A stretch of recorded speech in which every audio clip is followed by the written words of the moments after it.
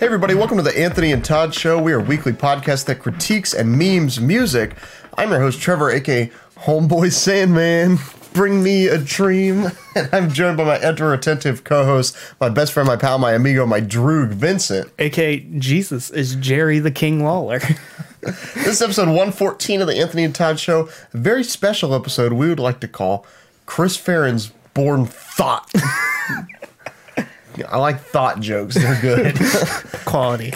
And today we're finally going to make it around to discussing Kanye West's latest record, Jesus is King, along with the accompanying film that went with it, because we actually spent money on that. Yeah, because we're actual suckers. Saw it in the IMAX. Yeah, all the trailers scared us. It was a jarring experience.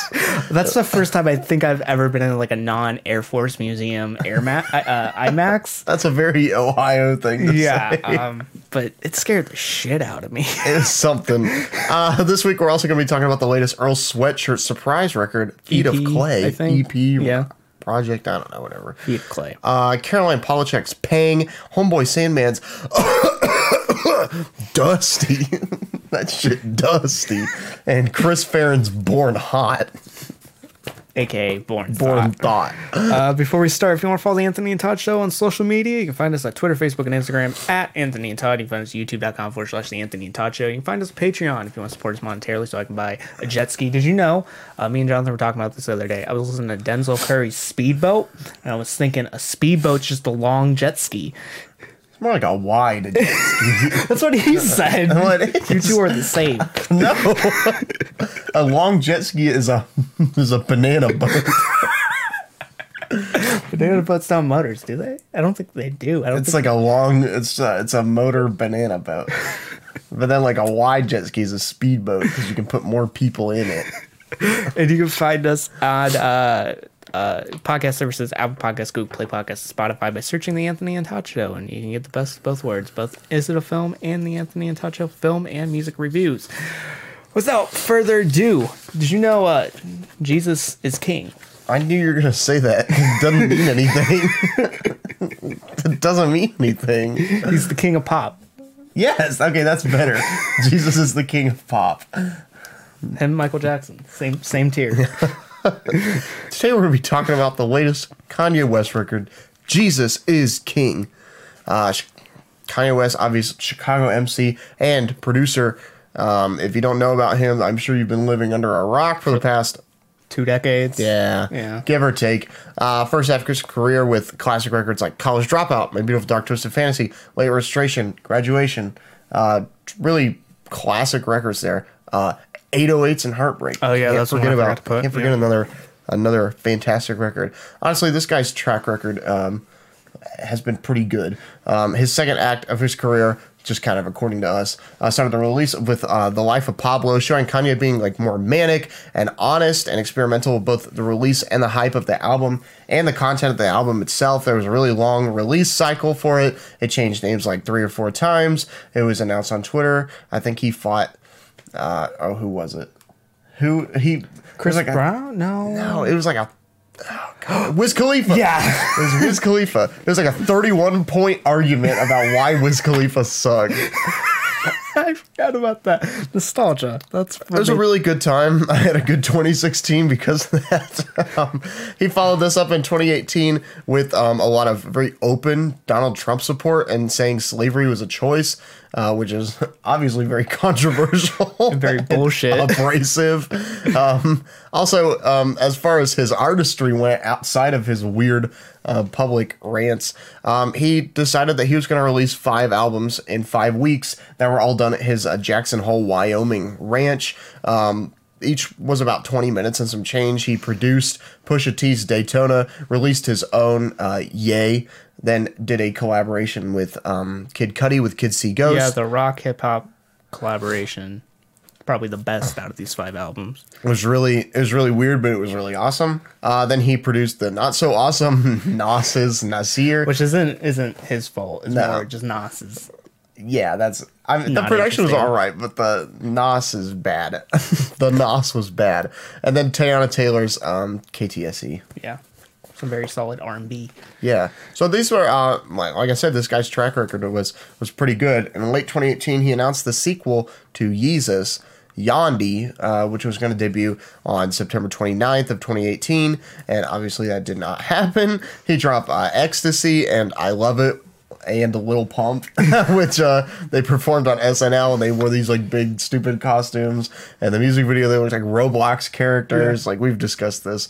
And then of course the album was delayed inevitably, but then some tracks from the album started to leak around like June, July of this year. So you had tracks like Alien with Ant Clemens, Hurricane, and 80 Degrees. Last Name featuring Ant Clemens again. He really likes him. Simulation, Baptized with A$AP Rocky and Partisan Fontaine. Law of Attraction with, again, Ant Clemens. The Storm with XXXTentacion and Ty Dolla $ign. Which I'm glad this didn't release, because X's verse is complete fucking trash. That is one of the worst verses I've heard in a long while. Yeah. It's just comically bad. Just like terrible. Yes. I can't emphasize that enough. I think it's almost worth like a listen just to hear how it's truly bad. I can't emphasize how it's like if Trippie Redd was just like completely manic and doing his big ugly clown shtick. Couple other tracks. We Got Love with Ty Dolla $ign and New Body with Nicki Minaj and Ty Dolla $ign again. So obviously we're seeing a lot of the same like features on here, and a lot of people's features got cut. There's a couple with added features. There's like a Alien version with Young Thug in it. I And think. Kid Cudi. So like there's just various versions of different tracks. There's version 80 Degrees with Ant Clements. Recommended tracks, I think 80 Degrees, just the original version, even though it's called Hurricane. The version with Kanye with his very auto-tuned, high frail vocals, very fun, very minimal. I like fun it. track. Last Name, I think, is a good one. Last Name's pretty good. We Got Love with actually Tiana Taylor, but Tyler Dolla $ign's on the notes by accident, which he did perform on SNL. Right. And also New Body, which is going to be on this for a long while, which I'm surprised it was even questioned to be put on a gospel album, because it's just about Kim Kardashian's like surgeries. I like Alien as well, but it's kind of stupid. Alien's just Kanye mumbling and like not dumb, even getting but it's full catchy. phrases out. It's funny. New Body also has Nicki Minaj's best verse, and when that track leaked, people just kept on hounding her for some reason, even though like that's one of her best verses, even though it didn't get released, which is really weird. Probably because she's mean. Over the course of 2019, Ye has been touring around with the Sunday Service Choir, talking about his devout Christian faith and his ambition to never make hip hop again because it's the devil's music. Also, he told people he was he told people working on the album not to have premarital sex. He watched them to make sure that they were not. They had to sleep in Kanye's home so he could observe. This is like the second coming of My Beautiful Dark Twisted Fantasy. They had to be invited to Kanye's house to not have premarital sex. I don't know. These Sunday services have been actually kind of cool. There was one that actually came to our area. Not for that good reason, but definitely it was cool that it was there. And then this album was actually, Jesus is King was accompanied by a film of the same name directed by Nick Knight, and it was shot in IMAX and filmed in the summer of 2019 at the Rodin Crater in Painted Desert, Arizona, which you can see in some of the beautiful landscape shots. Yeah, it's a lot of very static shots that get like this circle filter put on them, or not like a filter. It's more it's just they're getting cropped in essentially, and the film overall, it's not like we watched it. It wasn't that interesting. There's really good moments to it, but like some of the shots, they like every new song that they do, they perform a song for like 2 to 3 minutes, and it's just that one shot. And sometimes they have this fisheye lens like effect, like when you see the entire choir with Kanye, but for like a good third to half of the film, they're performing just old gospel music. Yeah, just some classic gospel standards. And it's not really that interesting. And they're really long, too. Yeah. Keep in mind, this is a 38-minute film, and we paid $11 for it. That's more like an IMAX thing. I don't think that's really a Kanye thing in this one scenario. I'll give him a pass on that one. But the shots are very static. Some of them are really interesting. The setting, the set design is really cool.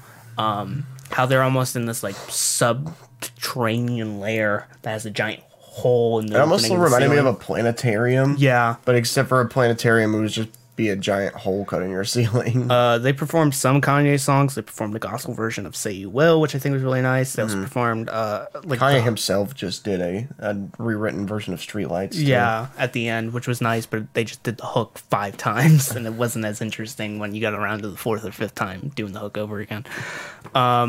They also did the very, very end of Ultralight Beam, which is weird because that's one of most Kanye's most devout Christian gospel songs. And what was the other one? Oh, they performed some tracks off this Jesus the King record. There's an extended version of Jesus the Lord, which is the closer of the album, which is better than this one. We'll get into that in a second. And they also they opened it with Selah, just the vocals of Selah, the hook, the gospel hook.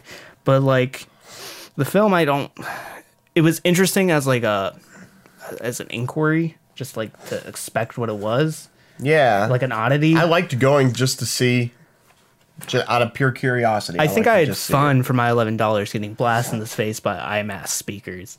Watching the trailer to that new Christopher Nolan film and us shitting our pants because it was so goddamn loud. But this new album follows Kanye's last year's format of like a 20-minute album, like around 20. It's 27 It's not minutes. even 30 minutes. Yeah. It's just shy of a half hour. Which I like, because I think when you get to this point, if you mess up, it's very noticeable. Mm-hmm. And that's what I enjoy most about it. I don't think it works for everyone, but I think it works a lot for hip-hop records. Mm-hmm. And some people don't really like it. They like the fuller length, and they say this is more like EP territory, but I really enjoy this format. Because when it leaves an impact, like Kitsy Ghost, it leaves a huge impact. And if you don't like it, it's not that much of an investment. It's not that long. This isn't a hassle to get through. Right. But, big but, sitting over this for a while, I don't care for it.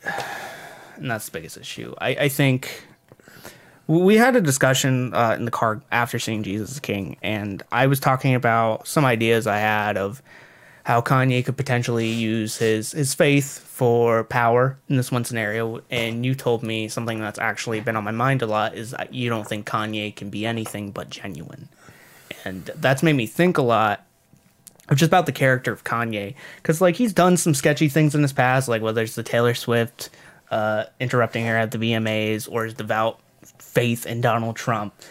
I don't think he has really an evil bone in his body. I just think he's an idiot. He's a musical genius, but just the other realms, he's just stupid. Yeah, I would agree. I think when he tries to do something, he like actually believes in it. But he's shown me a lot more themes of faith and of recovery and of hope in previous projects. We go back to even last year with his solo Yay, which I think is criminally underrated. Oh, yes. In some scenarios, people say they just hate that record, or they say only Ghost Town's the only good track off it. No, I think Kanye throughout, yes, he's making dumb liners about none of us would be here without cum, and I want to call up the Muslims, but it's just like... he's always done this. Like if you listen to My Beautiful Dark Twisted Fantasy, the most praised Kanye album of all time, sometimes he's just nonsensical on there. It's just completely stupid. Yeah. He's still making lines like that back on his magnum opus. Basically. Like in Life Pablo, our favorite. He's talking about if I bleach my asshole. No, not his asshole. Someone else's asshole. If she bleached her asshole, I can't remember it for the life of me now. She bleached her asshole, I could bleach my t-shirt, I'm gonna feel like an asshole. Yeah. And for this, I think the biggest problem is not the production, because I think this production, the biggest thing you can say against it is that it's kind of going through the vault of the various years of Kanye. Both production and I think mixing and effects, especially the autotune on a couple of these tracks. You get 808-like autotune and 808-like performance from Kanye at points. You get the track Follow God, very My Beautiful Dark Twisted Fantasy-esque with the sampling and also the guitar and the bass and how they lay out on the same track, creating this very vibrant, bumpy experience. You get moments like Use This Gospel, which has this very reminiscent feeling of Yay. You get On God, which is very reminiscent of the bling era of hip hop. Also, Watch the Throne in the background synth melodies sound like Graduation. So you're getting these various experiences, these various layers of Kanye being like pulled back. And the production, I don't really have a big enough problem with. I think the biggest problem, and not even the choir, I think the choir on this is fantastic. They're really good, yeah. Every hour with these very sporadic piano performances, the sporadic choir, how they're interrupting, so big, so huge. The Hallelujah build-up on Selah. Yeah. I think the biggest problem with this is just Kanye's just not that interesting. And he's just saying some stuff that I feel like it's just not cool on this. And it's not like, it's just like, I think he's backtracking in a weird way. Because like even before when he's opened about his like bipolar disorder, I feel like, and like that even like explained like his devout faith for Donald Trump and like why he's doing these things for years, for like a decade now, being so sporadic and weird. I think it explained that a lot. Even like the whole entire album, how it's laid out, explained that a lot. On this, I think Kanye, he made a gospel album and he tries, but it's just, there's no big themes that connect Kanye to his faith. And Kanye's faith has always been a thing where he uses it to his advantage, which I think everyone should use. They should use religion to their own advantage. Not in a way that harms people, but in a way that helps them get what you get out of your faith. Yeah. And that's always been a thing with Kanye and his relationship with God, or it seemed like his relationship with God. And on this, it just seems like we don't get a lot of that. We just get blind faith. And when he's not talking about blind faith, he's talking about just like trying to romanticize the fact that he's struggling in a weird way. Like he talks about, I think on the track On God, how he sets his prices the way he does to support his family. Yeah. No, you don't set your price. He's not hurting. He's not hurting. Like you may have been bankrupt 2 years ago or 3 years ago at this point, but that wasn't because you're struggling. Like the cost of living isn't high enough for you. It's because you're a capitalist and you like selling $50 white t-shirts. Sure. It's like, look no further than the merch page currently is out on the website. you have moments like Chick-fil-A with closed on Sunday, where he brings up Chick-fil-A. Some of his most corniest bars to date. Cool. Some of his most corniest bars to date that I think you can make a case for. Yeah, he's done this on other projects, but on this, I just think I can't find a reason why it's there, and it's not really funny. Being on the hook makes it even worse, I think, because you hear it over and over. Yeah, and also this thing really doesn't build up. It has this very dramatic guitar to start off with, but it doesn't build anywhere. It doesn't go anywhere. And also, like, the verse has this feel, when you get into it past the hook, has this feel of, like it's actually his relationship with God. It feels kind of organic and natural and genuine. It's one of the rare few moments where I feel like Kanye is very genuine in speaking freely on this. But, like, it's just cut off at the end. They don't go into another chorus. It's just, song's over. We get some moments where Kanye is very watered down, like on the track Water, where we get just this very bland, unenthusiastic verse where he's God's this, or Jesus this, Jesus that, Jesus this. Doesn't you get some splashing sound effects. Ant Clements has a good performance across this entire record. I think he does some really good work. I think the pairing makes sense, but even on the Yandhi cuts too. Yeah, Ant Clements has been surprising. Except for 80 Degrees. That was the only one I disagree with because Kanye version's better. As far as I'm concerned, that version does not exist. My favorite, hands down favorite track on this is probably God Is, because it feels frail, it feels overwhelmed, it feels passionate, and it's talking about his relationship with God and what God means to him and what his world and what his family means to him, and it seems natural and he seems human. And I think part of the problem with this album is Kanye just doesn't really... He feels like an alien trying to sell me gospel music. My favorite track, personally, is Use This Gospel with Clips and Kenny G. There's a really weird pairing. I love the way it starts out. It sounds like you left your keys in your car and he got out. And you've got these, like, fake Bon Iver type production in the background. And Kanye's hook on this, I think, is sung really well, But the clips feature, I think, is probably the most interesting of all, because it almost gives like a angel devil on the shoulder kind of thing going on. I think you Pusha's, can I think you can kind of. I like No Malice's verse. I think because No Malice is now a Christian rapper. I don't know if you're well aware of that. It makes sense. He's the angel. Obviously, Pusha T and No Malice, brothers, obviously both cocaine dealers. Well, Pusha's obviously a cocaine dealer, was a cocaine dealer or whatever. No Malice also was. And the way that both characters have evolved over the course of their lives, obviously No Malice feels bad about doing it. He feels guilty, and that's why he kind of quit hip-hop. Does not whatsoever. I really like that dichotomy between the two. It just feels like they're like both on your shoulder, and the verses one after another, like I just really like the feel of that track, being like the push and the pull between the two brothers, but also like the chemistry between them, because they were obviously in a group together. And then Kenny G playing us out, I think, is one of the weirdest features of the year, but also he doesn't play us out because the instrumental comes back. This is true. Yeah. But like his solo that he does, I think is it's really excellent. Yeah, I like it. I like how it comes back in very fade. Like there's a fade and it comes back in a little bit. I have to disagree a little bit. I get where you come from on the Clips verse. I like this track. Two things I want to bring up. First, I don't agree with the Pusha thing, because his verse doesn't come off as like devilish. No, I'm going by personality. I think it's more on the personality. That makes sense, but it like he hasn't made atonement or like tried to even act like he's guilty about what he's done before, because he keeps on bringing it up, and you're constantly in like 85% of the tracks. This track and the IDK track Porno is probably the only two tracks times he does not bring it up. But No Malice I really enjoy.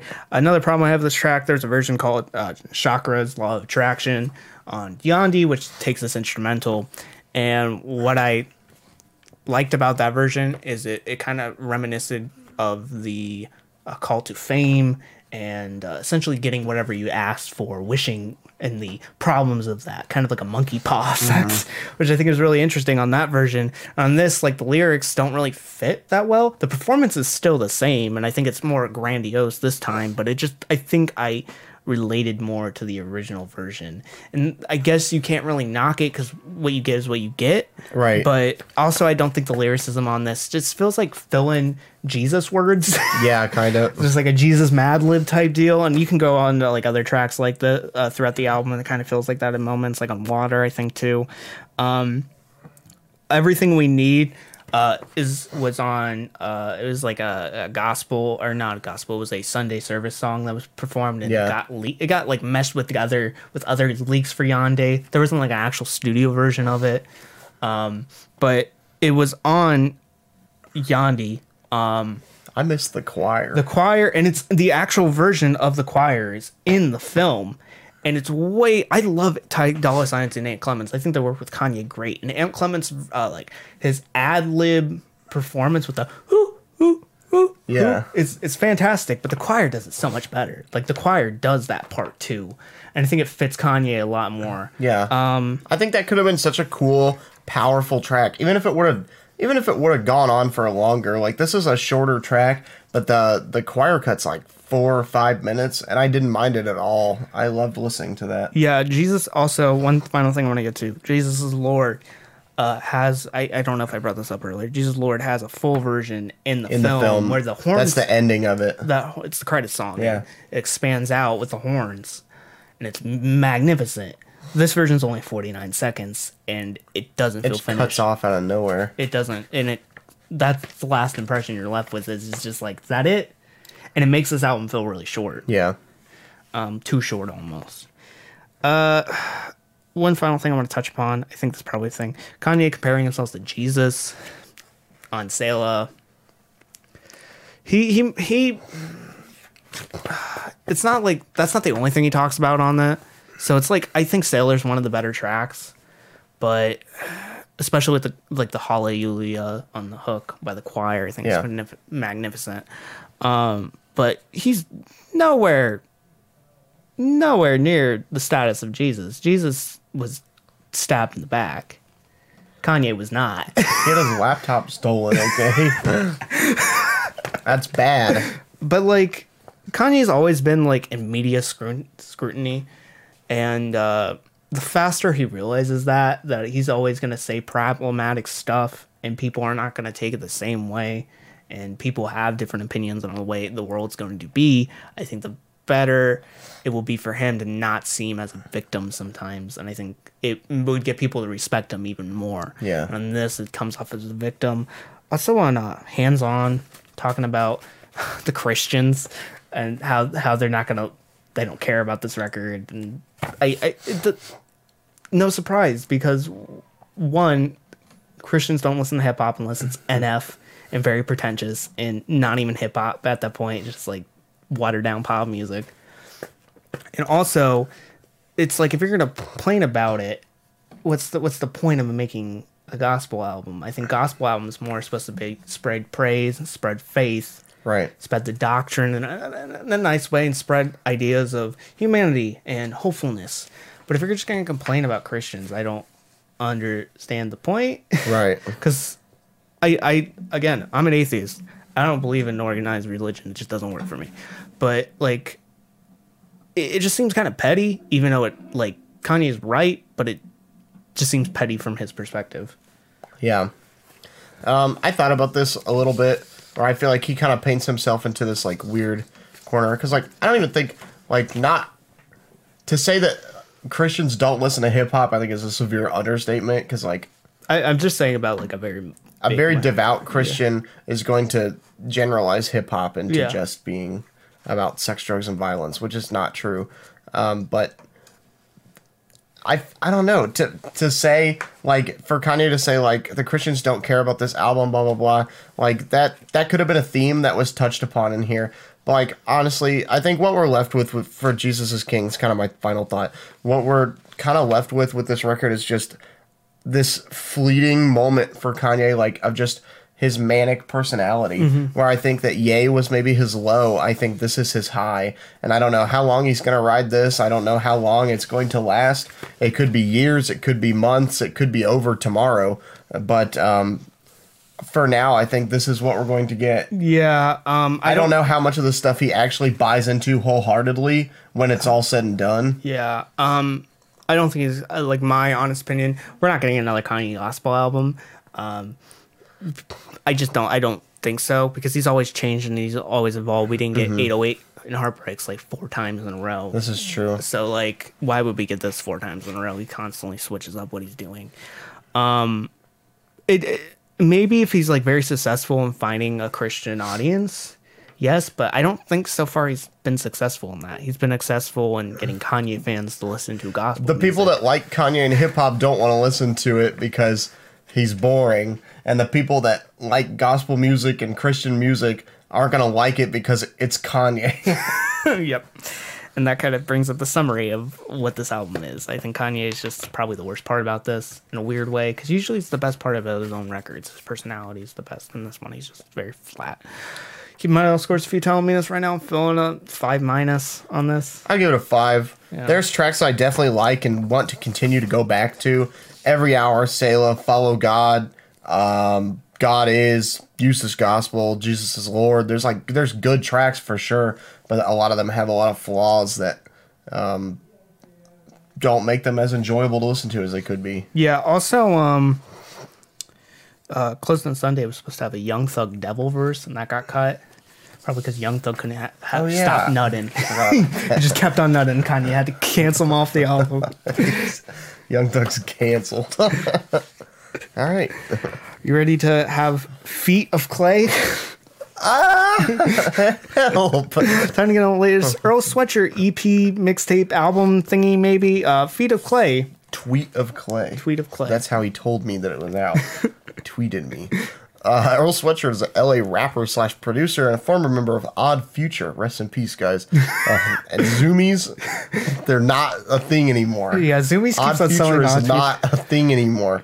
Earl Sweatshirt's been making, he's been making some really great music for a long time. His debut record, Doris, came out in 2013, and it was grand, but very adolescent and confused. Yeah. A lot of great tracks in there, like Chum and Night. some of my favorites, to name a couple. And then 2015 release, I Don't Like Shit, I Don't Go Outside, which is really dark and gritty and hostile and angsty. And there was not an album cover. It was just black with white words on it. And then finally came back in 2018 from a bit of a hiatus with some rap songs where he got really close to the camera and shook his head. And this is a very abstract update into his writing process and recording process. He's really going into a new direction and really embracing this kind of like abstract and underground niche of hip-hop that I think he's been painted into for a long time and maybe tried to come out of with Doris and I Don't Like Shit, but some rap songs I feel like he really embraces it. He's done some recent features as of lately. He was on Mitram from the latest Makami record, Wapkan Joga, and then on the latest Z-Loopers record, he was featured on Easter Sunday, and you could barely hear him. Both tracks, you could barely hear him. Well, That's his thing. I noticed that a lot on this one. He buries himself in the mix. That's his deal now. It's a good thing. It's a bad thing. It sounds like he's in quicksand. So, like, I think the features kind of established aesthetic that he's working more in, like, an independent standpoint, trying to be more in that space than more like a pop rap space. Not only his features, but his departure from Columbia Records also. He's now an exclusive license to Warner Brothers, but he's on his own label, Tan something. I can't remember what the other word is. And he described this in a tweet as Feet of Clay is a collection of observations and feelings recorded during the death throes of a crumbling empire. He says that I think he's playing Civilization, he's losing, and he made a record about it. He's getting killed by Gandhi. But what I really see this as is Earl Sweatshirt kind of fully departing from something more in a popular mainstream territory, fully into abstract and underground hip hop. He's let himself go. Yeah, it's you say cut the tie. I think. Which I think is a good thing because one, it makes him more different because like there's other members of Odd Future, like we haven't heard of Damo Genesis since because he tried to establish himself. Or like Casey Veggies. Yeah, like they still try to establish themselves in the same space as like Tyler or like a Frank. Same thing with Haji. I think Haji moved a little bit more farther away than the rest of them, but he still got put in the same corner. Earl's like finding his new niche, and I think that's the same thing for what Tyler and Frank did too. Frank went and are still doing. Look at their latest projects that they've released with Frank's Skepta collaboration and open a nightclub. Like even his latest track, DHL, or latest at the time of this recording. I think he did another one that I haven't listened even to yet. It like just came out. And then Tyler's Igor and Flower Boy. Look at them as opposed to the things that they were making before. Yeah. Like they're constantly trying to find their new niche. Yeah, and I think it's very smart of Earl to go into a new space. And I think having the style production being way more experimental, also having a Makami feature, I think is fantastic because that's kind of a... That's how you know you're underground. It's like a check mark of sorts. Because you could it's a seal of approval. There's like a couple artists I think that would like fit this spot. Like Quelle would be a good one. That would be like probably like a notify of like he's moving towards more I wanted to say hip status, but more like experimental domain. So what do we get off of this? We have 7 songs, 15 minutes. It's short. I don't think all these ideas are fully fledged, but I can say the same thing for some rock songs. Not at all. I can say same things for some rap songs because you had tracks like Azucard and they were only like a minute, some change. So like it's more about how the tracks are structured them together than by themselves. Yeah. Because you got tracks like 74 and East has this weird accordion sample. It reminds me bit of accordion off Mad Villain, but it's just very frantic and strange and out of there. And Earl's just going completely into the odd in this territory, and he feels like over encumbered by everything. And you could say that for a lot of this record. He's just completely over encumbered. We get El Toro Combo Meal where Earl's vocals are scratchy and they cut out and they're just displaced and it's weird. You have this Mavi feature which very establishes this very like dominant persistent voice at the beginning, and then you just get completely into like nonsensical territory with how the voice is laid out and put in the track. You have the End with 4N featuring Makami, which has this weird backwards instrumental, which is really cool. Like the track is almost in reverse, or elements of the track are played in reverse, especially the drums. Makami has this very long opening hook segment, very reminiscent of the second track off of Wapkun. I can't remember what it was for the life of me, but the part where he's going, play stupid games, win stupid prizes. Very reminiscent of that, like his very mumbled vocals. I really enjoy it, but it goes on for like 2 minutes. His verse is fine. I think his verse is very excellent. I think this is actually like a lot of fun. It's really wacky, I think. I think this is like a huge stage for him. And I like that he's getting the spotlight because off his last like EP, he really showed that he deserved it. In reality, Makami doesn't do anything to market himself. Yeah. Like anything at all. Even if you want to buy his music, he's like, all right, well, it's going to be $200. So... Earl comes through with a fiery verse at the end. Over the course of this entire EP, we get like ideas of kind of things that were very similar in some rap songs, more just like small in looks. You get ideas of a recent breakup he's had. You have ideas reminiscing on his dad's death, similar things, and also this idea of kind of progressing forward into a new direction. On El Toro combo, immediately said I had to figure out my own thing. Now we're precipice dropping. So it's like this idea of just kind of moving forward in the new direction. I don't think he really gets into too much detail. He really didn't get into too much detail in some rap songs at points. But yeah. I think it's more of just this is the overall aesthetic and direction and momentum that we're moving with. And I just hope he follows through soon with more work like this at a more fuller length. And that's about it. I liked it for what it was worth. I like hearing stuff from Earl. I think his lyricism was interesting enough to hold my attention to where I'd want to listen to demos from him. And I think in reality, these really aren't like fleshed out tracks. None of them have a hook. They all, like, none of them even have instrumental play-ins. Like, he doesn't even let the beat go for more than, like, a second before he's just jumping in on the track. And I think that's why we result in some sub 2-minute tracks. Yeah. But that's fine for what this is. I wasn't expecting something full length. It was completely dropped by surprise. Like, really caught me by surprise. But I enjoyed it for what it was worth, honestly. Yeah. Keep in mind, those scores a few telling me right now I'm feeling a 7. I like it. I think that's a pretty fair score. Yeah. It's hard to rate something like this, but I think, I liked it. It's more of where he's going rather than where he is now. Good choice. Yeah. I'm going to give it a good choice out of 10. Okay. Are you ready to pang? Are you ready to take this bitch to Topanga? That's a good one. We're already talking about the latest Caroline Polachek record. Bang. Caroline Polachek is a New York singer-songwriter and record producer. She's formerly the vocalist of the band Chairlift, and she's released albums under the names Ramona Lisa and CEP. She's worked with the likes of Beyonce, Charlie XCX, Travis Scott, Blood Orange, and Solange, either as a feature or production writing credit. Ping is her first studio album released under her own name, and it's released with Sony Music. It was teased with the lead singer Door, which I heard a lot. They played it a lot on Sirius. I like when I drive my grandma's car, which is a very weird thing to say. Because there's a period when my dad was out of commission for like 2 weeks, so I had to go to the hospital and visit him, and I usually drive. And I like listening to Sirius indie station for some reason because I like the nostalgic factor of having radio. It's nothing I would pay for, but I like that it's there. And they would play this Door single, and the repetition on the hook, the first time I heard it, I thought it was the dumbest thing in the world. But as time goes on, as the track just kept on being played, it would play like every day. I would like drive my grandma's car. I got like more and more attached to it, and it like grew on me a lot.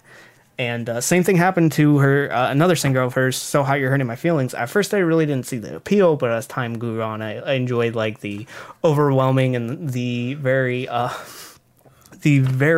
just genuine atmosphere coming off of her, the very overwhelmed nature. I thought it was really fun. And this album features production from Polachek herself, along with PC Music's Daniel L. Harl and A.G. Cook, shows up a couple times on production on here, and he just did fantastic work with Charlie XCX on her Charlie album. Ping, by definition, is a sudden, sharp feeling of distress or longing, and essentially that's just kind of the like theme. Hunger pain. Hunger pain. Yeah, and that's just kind of the general theme of this album, is just Caroline's just longing for these relationships or better images of herself, and she just can't really find it, or she keeps on searching for it. Yeah. You get moments like Ping, where it's just like a textbook definition of it, where she has this very intense feeling to another person.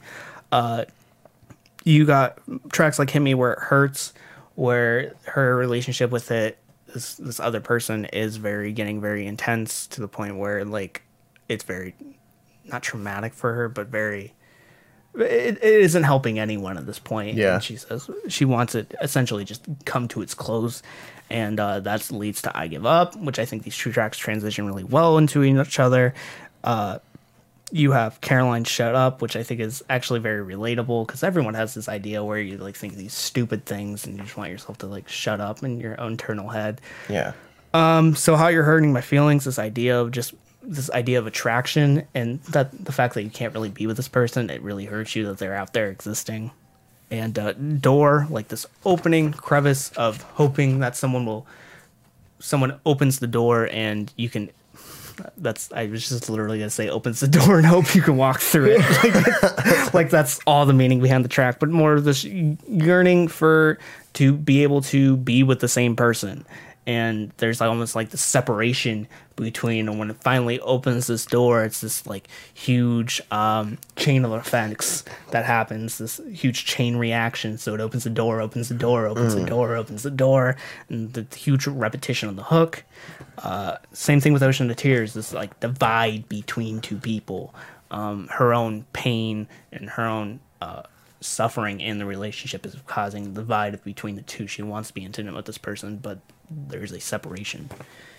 And also Parachute's a weird moment, going over the fact that in life you kind of have to just kind of believe things are going to work out. And also it's literally about a dream where she was like falling into LA, and she just kind of had to rely on her parachute to like get her to the ground safely, which I think is cool.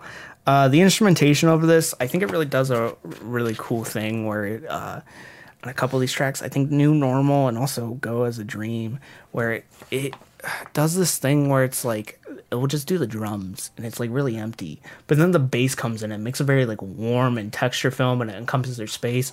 Also, Caroline's voice is very intimate across this entire thing, and it feels very close in comparison to the rest of the production, which is really nice. That it adds this certain dynamic of space. There's like a realm type ordeal to this album, and way the production is like filling these different crevices of dimensions around you. Yeah, which I think is really nice. There's a lot of great attention to space across this entire thing. Insomnia. I can't. Well, why am I not saying Insomnia? I want to say Insomnia.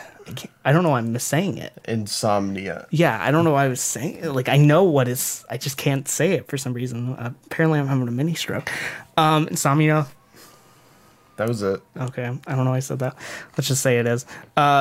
It's just this like great void of Caroline almost coming to the void, talking actually about Insomnia and how she just can't sleep, and how she's almost at like daylight and she's suffering. I think the biggest problem is it seems just like an interlude to go into Door, even though the tracks are two completely spots. Like the biggest problem I had is it seemed like something that should build up to Door, because their pitch is very similar. The instrumentation in the background is not similar, but it's in like around the same key, and it fills around the same atmosphere. So I don't think the track has enough new ideas to fill like 3 minutes. I think it would have been cooler as an interlude to Door. That's like a very like minute, small nitpick detail, but I think it would have been better as that, because I think it fits kind of similar, some of the similar themes of Door, at least in production. Yeah. But yeah, I liked this a lot. What do you think? I've been talking too much. No, yeah, I think you covered pretty much everything. I really like the themes that she covers on here. Caroline Shut Up, I think, is like probably my favorite track. I really like that theme of like everybody feels that way. It's not just her that feels like, oh, I keep thinking like stupid things. Like I'd probably need to just stop thinking. I need to just shut up. Everybody thinks that. I think it's just like an infinitely relatable track. I really enjoy that. And then the concept behind Parachute I thought was really cool because it links this like very concrete thing, like an actual parachute, to like a concept of like relying on fate, I guess, that like everything's gonna be okay, like just relying on the good nature of people, that everything's going to be okay.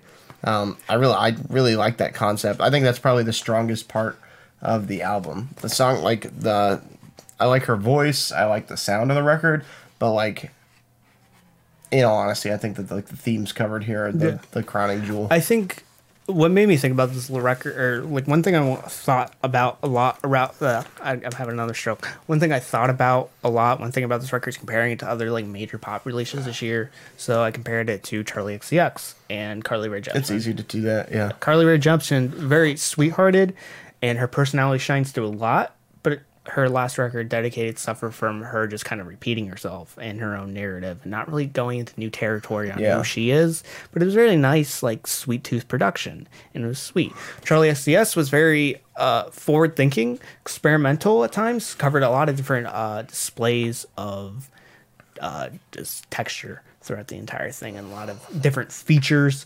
And it felt like just a mishmash of like a ton of ideas. And I think a lot of people would appreciate it because it just covers so many territories. But I feel like I didn't learn a lot about Charlie through the entire thing. I enjoyed it. I thought it was good. But I feel like at the end of the day, I really don't know who Charlie is. I feel like they divided the music from their personality. Yeah. This feels very intertwined. This is very like intimate to a point I feel like I know a bit about Caroline.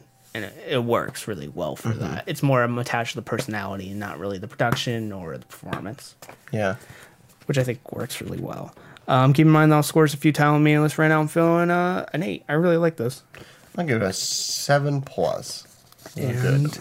Are you ready to get dusty? I'm going to sneeze. Yeah. Time to go to the latest Homeboy Sandman album, Dusty. Homeboy Sandman is a Queens rapper. He mentions this multiple times over the course of his record here. And since about 2007, he's been an active force in Indian underground hip-hop. You see this name crop up quite a bit. He's worked on the likes of Quelle Chris, Paul White, J Live, Blue, Larange, Jeremiah J, Blockhead, Mega Ran, Billy Woods, A$AP Rock. Really, this guy's been around the block. John Wayne worked with him. The Lice trilogy of EPs that he did with A$AP Rock was a big boy in his discography. And back in May, he announced that he signed a deal with Mellow Music Group and dropped his track West Coast, which was produced again by A$AP Rock. They have a really good chemistry.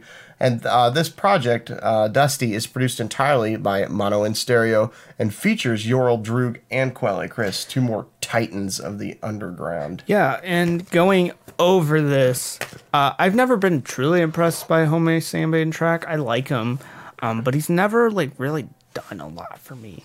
I like the Lice trilogy of EPs, but like I think that's more of because I really like A$AP Rock. Over the course of this album in itself, I think I get a lot more of the personality of Homeboy Sandman, and he seems to like more his own image, his own person. Even though I think a little bit of this, he's kind of like similar to Quelle Chris in like a little bit of aspects. Even on the track that has Quelle Chris, he feels a lot like Quelle Chris. Yeah, they feel like a bit of the same domain, which you can say is a negative. You can also say it's a positive because Quelle is really interesting and a talented performer. But going over the course of this thing, I think it's very impressive. I think the production by Mono and Stereo is very top notch on here. It does linger. It doesn't progress as much as I want it to, and it doesn't cover as many spaces as I think it should. It's all very dusty, and that's the reason why this is called Dusty is because that's the way Homeboy Sandman thought it was. He thought the production of the entire sound of this entire record was dusty. It is. It's consistently lo-fi, which I like that. It's stuck to a theme really well. Yeah, and also you get these various record bumps and scratches through, and it has this like level of texture, which is really, really nice. Kind of authenticity. Yeah. That's a good way. And Homeboy is interesting. He's sporadic. And he sometimes is very just weird and unorthodox, like on the track Pussy, where he just brings up, he's rhyming everything with pussy. He's talking about pussy should always be consensual. Pussy, I wouldn't pay for pussy, but if I got paid in pussy, I would.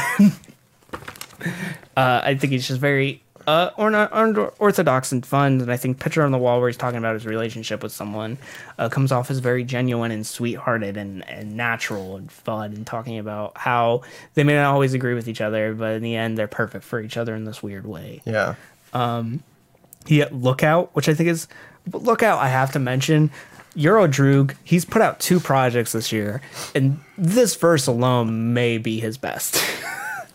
Oh, what is the line? I think it's I'm well paid. I'm well paid. One verse or one feature takes me out of qualification for Medicaid or something along the lines of that. He says he's a Grammy Award-winning artist, which he's not. No, not at all. Not even close. He wasn't even close to the Grammys. This works. Like this feature, I think Quelle's verse is kind of a bit monotone, but it's very forced, which I really like. It's kind of very like Quelle still. Yeah, it's still Quelle. It's still like top notch. But it's not his best verse. I think it fits the style really well. He fits the beats and the production. Like this seems pretty attuned to what both of these artists would be over. I think the biggest problem I have with this is I think there really isn't a lot of concepts or themes covered throughout. Literally the moments I mentioned with Pussy and Picture on the Wall are probably the most important. There's a lot of braggadocio. It's not bad. I think his lyricism is good, but I just don't really get a lot out of this. No. I think I don't think the themes are as strong, but I definitely think that there are other, like, his verses are fun. His hooks are a lot of fun, like Far Out. I really like the hook on that. Noteworthy. Just kept returning to that shit was noteworthy. That was noteworthy. Like, I like that he chose that word to use over and over because it's like, you could say something like, oh, that was cool. But he just kept saying, like, that was noteworthy over and over. I don't know. I really like the consistency on this. Yeah, it's consistent. This is the most consistent that I've seen Sandman.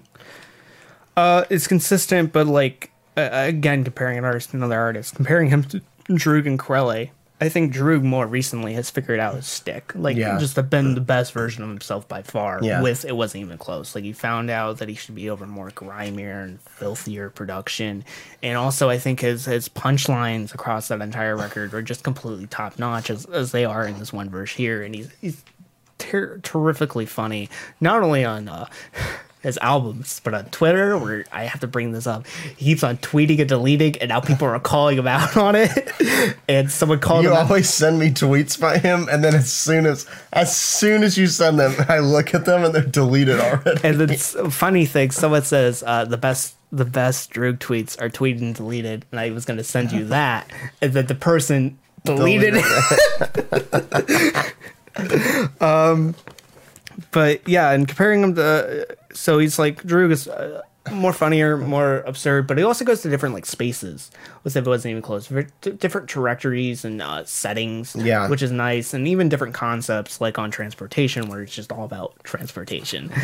Quelle is very more political and he's surreal, absurd. And very harsh when it comes to talking about these very big subjects. He questions the world around him a ton, and he's very thoughtful and inspired. Homemade Sandman really isn't, and it doesn't have to be, but I just feel like there should be more for spaces for me to go to, whether it comes to production. I really like this production, but I think he definitely could take that step and be more like them, but I think this is a really solid step so far. It doesn't have to be more like them, but it has to be not more like them, but like, go in the same direction that they both went in, where they stepped up their career. Yeah, it's like this is more. It's similar with Earl. I think it's more where he's going to go because this is a I think it was a multi-year deal with Mellow Music, which is good because he's kind of filling a spot. I think since Mike Eagle left, there's always been like a void of like another talented rapper, and I think he's a good spot. So I think it's more where he's going to go. Same thing with Earl. But I like this. I like the production. There's fantastic horns. There's thick bass lines across this entire thing. Yeah. And it's very just like just dusty. That's all you need to know. It's just a dusty hip hop album. Keep in mind, all scores if you telling me this right now, I'm feeling at 7. I really like this. I heard 7. Yeah. Okay. Are you ready to be born thought? Yeah. Time to go over the latest Chris Farren album, Born Hot. Chris Farren is a Florida singer-songwriter, formerly of the indie rock band Fake Problems. And he's also one half of Antarctigo Vespucci, the band that was formed with Jeff Rosenstock, released their debut record last year. So I think that's their, like, they put out a couple before that. Really? That was their debut first. To Polyvinyl. Yeah, that's right. Their debut Polyvinyl record, Love in the Time of Email, back last year, with great tracks like Freaking You Out, Breathless on DVD, Voicemail, and Kimmy. And Chris Farren has released Can't Die back in 2016. Which is one of the weird instances of discovering artists I did when I was a music director at a radio station. And they usually when you get like bands sent to you or like projects sent to you, they put like also similar to, and the first artist they put similar to was Jeff Rosenstock, probably because of the attachment. But I think they're from the same shtick, from the same cloth. I think because they're both very overwhelmed. They're also very both self-deprecating, and they have a weird humor into talking about aspects, the harsh aspects of like growing up. Yeah. And almost kind of being like adult child in a weird way. And they're both very funny, and they're also very both passionate and loud, and also walk to their beat of their own drum.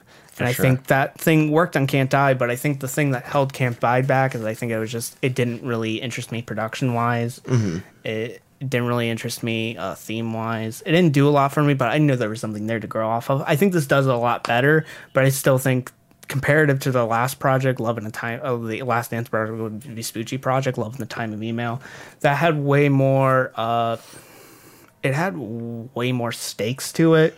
It seemed more important. There were way more different atmospheres. You had the weird moments like Voicemail at the beginning where they were very compressed, and you had these very lush and loved synths in the background. Mm-hmm. This has a really cool atmosphere to it, this new record. It's, first of all, I didn't finish all the show notes. He signed a deal with Polyvinyl Records to release this next album, and it's also, he recorded this entire record in his apartment. So it kind of has a bedroom-like pop quality. Yeah. But it really isn't, because this seems very like full-fledged and he must have a recording studio in his apartment, because this is well done. Yeah. Like the keys can be really huge, the synths can be really lush. It feels very like grandiose at very times, and very cheery and hopelessly romantic at times, and just nerdy.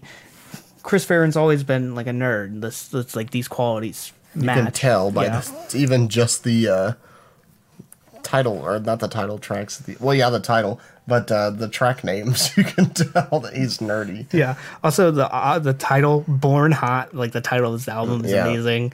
It's hilarious.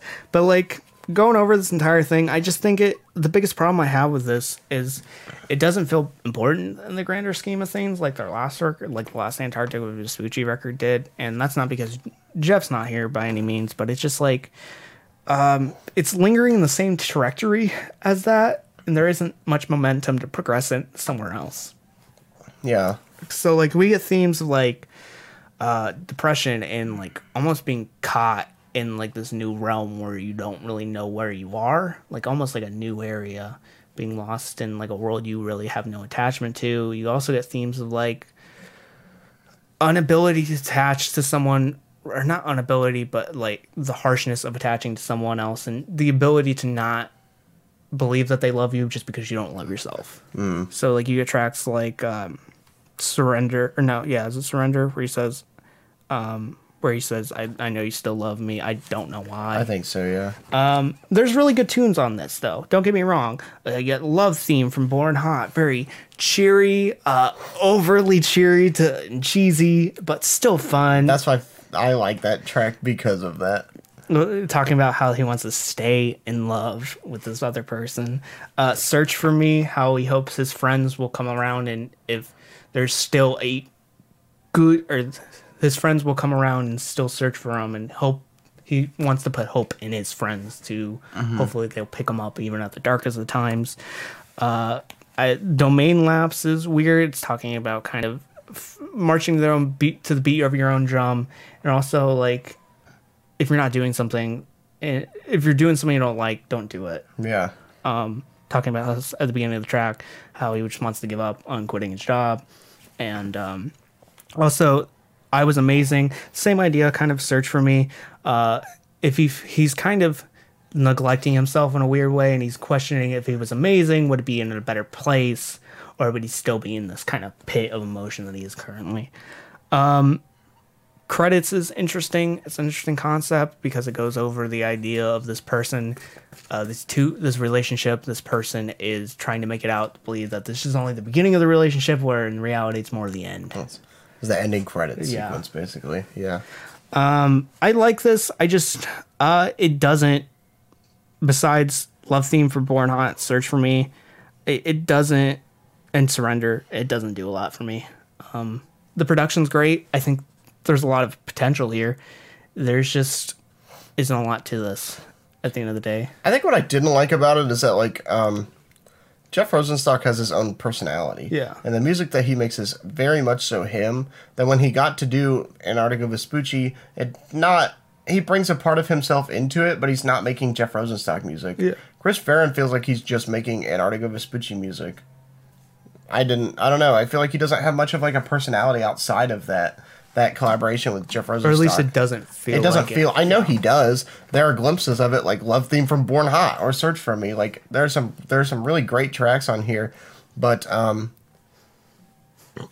don't know. I feel like his personality doesn't really shine through as much as I want it to.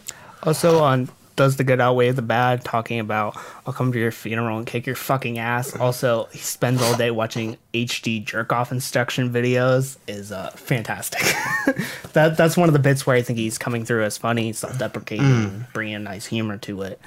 But for a lot of this, there isn't a lot changed from the last record besides the production. Even then, it's kind of flat when you compare it to. It's still good on its own, but when you add that comparison, it makes it not as good. Keep in mind, all music is music and futile. That's not what I say. Keep in mind, all scores futile and meaningless. Right now, I'm saying 6+. I'm gonna give it like a 5. Yeah. Okay. And that's it for this week's episode of the Anthony and Todd Show. If you want to follow us on social media, you can find us on Twitter, Facebook, and Instagram at Anthony and Todd, youtube.com/the Anthony and Todd Show. If you want to find us on YouTube, if you want to find us on Patreon, patreon.com/the Anthony and Todd Show. So you can give us a bunch of money so I can buy get a banana boat. And if you want to find us on podcast services, Apple Podcasts, Google Play Podcasts, Spotify. Search the Anthony and Todd Show. And until next time, guys, I've been Vincent. I'm Trevor. And see ya, boyos. Bye, everybody.